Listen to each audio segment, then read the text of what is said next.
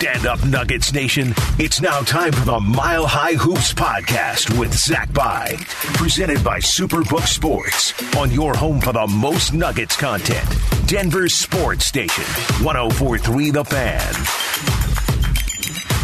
What is up, and welcome to another edition of the Mile High Hoops podcast. As always, I am your host, Zach By, and as always, I appreciate you spending a sliver of your busy day with me here on the podcast, reacting to the third consecutive W for the Denver Nuggets. On the road this time in San Antonio, completing the home and home and completing a mini sweep of the Spurs on Monday night. It was 115-109 in a game that was largely unremarkable from like any sort of, big picture takeaway.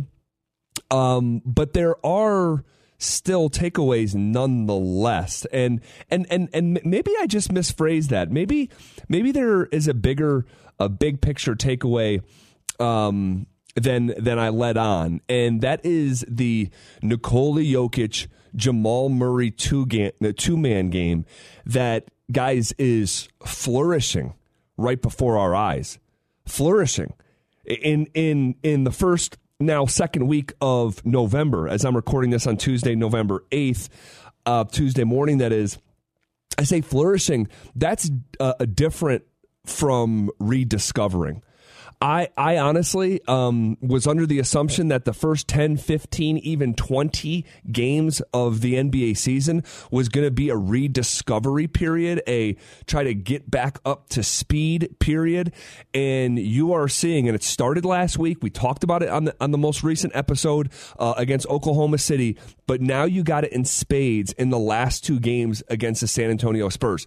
Now, are the San Antonio Spurs some great shake? No, they're not. I expect them to be one of the 5 to 7 worst teams in the league when the sample size really gets extrapolated. But if you're Jamal Murray and you hadn't played basketball in, like 600 days or whatever it was, the fact that we're seeing the synergy get reproduced even in flashes the way that it used to is so wildly encouraging. Like you can't overstate it. So maybe that is a big picture takeaway, because I didn't really sit down and say, okay, this is where I expect Jamal to be at this benchmark in the season, and this is where he should be from this benchmark in the season, because it's so fluid and like undefinable, really. Like your eyes have to tell the story. But here's what I do know. I don't have that rigid plan of like Jamal Murray's return to being Jamal Murray. But I do feel comfortable saying this. I did not expect it to see what we're seeing this early in the season. I just wasn't. And we're watching a guy even week over week thinking less. And there's a handful of things that you can look at where he's just hooping. He's just out there playing with his instincts. And, to be, like I said, 10 games, and he took a game off, so he's only played 9 games. I hope I have that right. To see a guy just hooping and operating on instinct, again, there's a handful of plays that you can look to. One, him coming, this was in the first half, him coming down the left side of the floor and finding a no business angle from high glass with his right hand. So coming down the left side of the floor, finishing with his right hand underneath the armpit of the defender and finding that angle high glass. That's an instinct play. That's a Hooper's play. Him coming down, he had a possession, I believe it was the second quarter, that he came down and left his feet with the intention of passing to Jokic, diving down the middle of the lane. And once again, he was on the left side of the floor. So he's coming downhill on the left side of the floor off the bounce, and he leaves his feet to pass to Jokic, who he thinks is diving. But Jokic kind of stalled and didn't dive all the way down the lane. So Jamal, who probably shouldn't have left his feet to pass, I hear my college coach in my head saying, never leave your feet to pass, because you don't leave yourself an exit plan if the pass isn't there. Well, that was the situation in that moment. Jamal leaves his feet Jokic isn't where he thinks that he was going to be. And in the air, he pivots. I don't mean pivot with his feet like in the literal sense, in a basketball sense, but he pivots in his mind to a different decision and switches hands and finishes it off the glass as well. Like, again, that's just a guy that's hooping. I'll fast forward to the fourth quarter. Nuggets are down a point, and he's running a two-man game with Nikola, and it's like a little pick and roll, and he drags both defenders with him, and just instinctually behind the back pass, but almost like a pocket behind the back pass. It was from his hip, bang, hits Jokic, cutting, who I believe dunked it, to take a 1-point lead. This was in crunch time.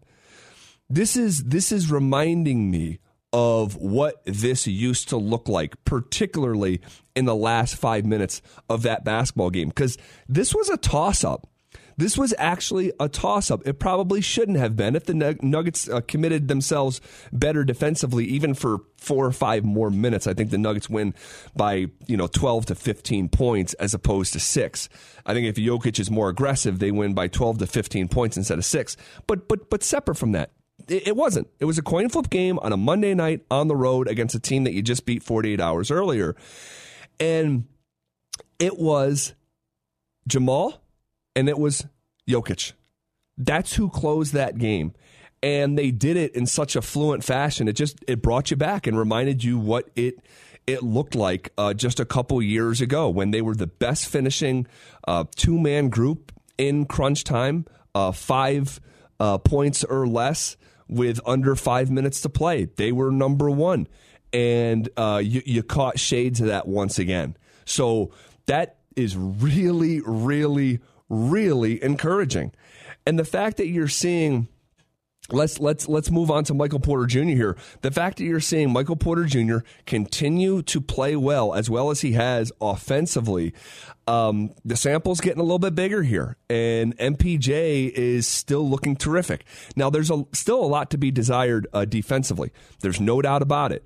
McDermott, Dougie McBuckets, who is a freaking one of my favorite college players to watch playing for his dad over there in Omaha at Creighton, one of the great college basketball scorers of all time. High draft pick, hadn't panned out the way that you would have liked to on draft night, but really good, solid, serviceable NBA player.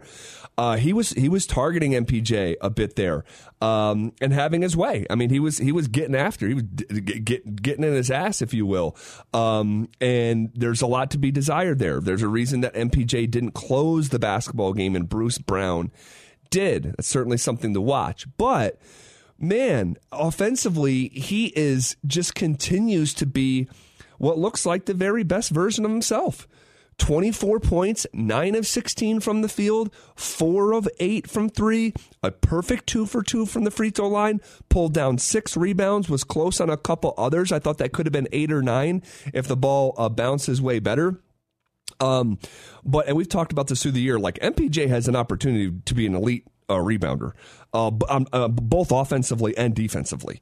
There's one that I don't think is going to show up in the stat sheet. He pulled down the offense. He didn't pull it down. He competed for it, and knocked it off a Spurs player, and the Nuggets retained possession. I'm not sure if he got credit for that or not. But when he's active on the glass, he just adds another element to his game. And because defensively there's still so much to be desired, you don't want it to be this or that, all or nothing, boom or bust. So when he adds that layer on the glass to pair with the terrific offense, it's just another layer to mitigate what is lacking defensively. So let's continue to watch MPJ on the glass. I thought he was really good on Monday night. But continuing to shoot it well from 3. Had a big 4-point play down the stretch of that second quarter when the Nuggets were really buckling down defensively, and took a lead there late in that second. I think they were down 5 and, came back, and really you just saw like, oh, this is what they look like when they want to guard. But Michael Porter Jr. to once again be 50% from 3, it's like, that was on the heels of being 50% from 3, which was on the heels of being 50% from 3. Like, this is 3 straight games where he's been 3 of 6, 3 of 6, 4 for 8. On the season now, let's see if I can, he's shooting just over 49% from 3. That's really hard to do. I don't care how young it is in the season, like across a 10-game sample, it's freaking hard to do. It's freaking hard, man. And you go back to the first game against Utah, 2 of 4, then 5 of 10, then 5 of 10, then 4 of 8, then 4 for 5. Outside of one tough shooting night on the road against the Lakers, if you took that out, I bet MPJ is shooting like 55, 56% from 3. I mean, it's just, it's special. It looks special. It can also look awkward at times. You know what I mean? It can look a little bit awkward when he's trying to get to the rim, but then he like finds a way to get there, and usually more often times than not makes it work.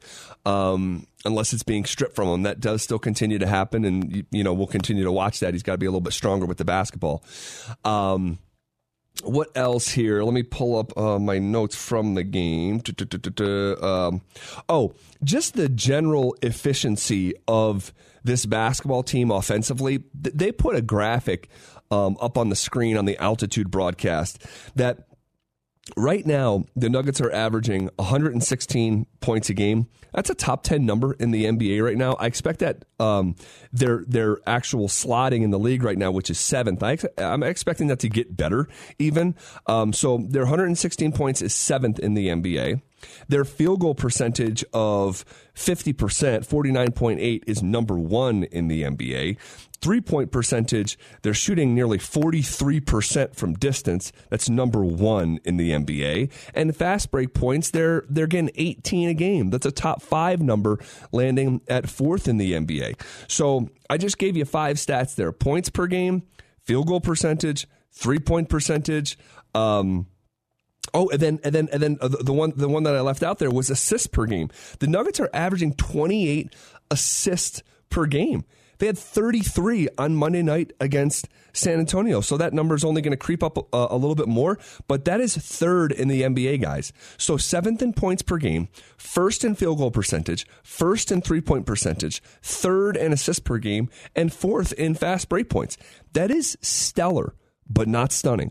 Knowing the personnel of this team and the efficient way that they want to play and getting good shots and passing down good shots for great shots, and just the overall synergy of this team is great right now. I mean, it's really strong. And I'll point to 2 moments that I just put in my notes that I want to touch on briefly. These are never going to lead SportsCenter, okay? You're never going to see this in the bottom ticker or in a box score, but I do think it's relevant for teams that want to be really, really good, even great. There's a moment there in the second half where Bruce Brown is on the breakaway with Jeff Green, okay? Jeff Green's on the right side of the floor. Bruce Brown's coming down on the left side of the floor. It's a 2-on-1, okay? You're taught from a young age, and this has changed a little bit in time, but, bounce pass layup, guys.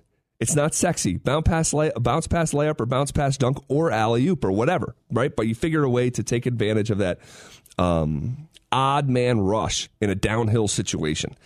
And Bruce Brown calls for the alley-oop from Jeff Green. Well, Jeff Green definitely saw it, and he ends up taking it himself to the basket, and it ended up working out. He ended up finishing at the rim.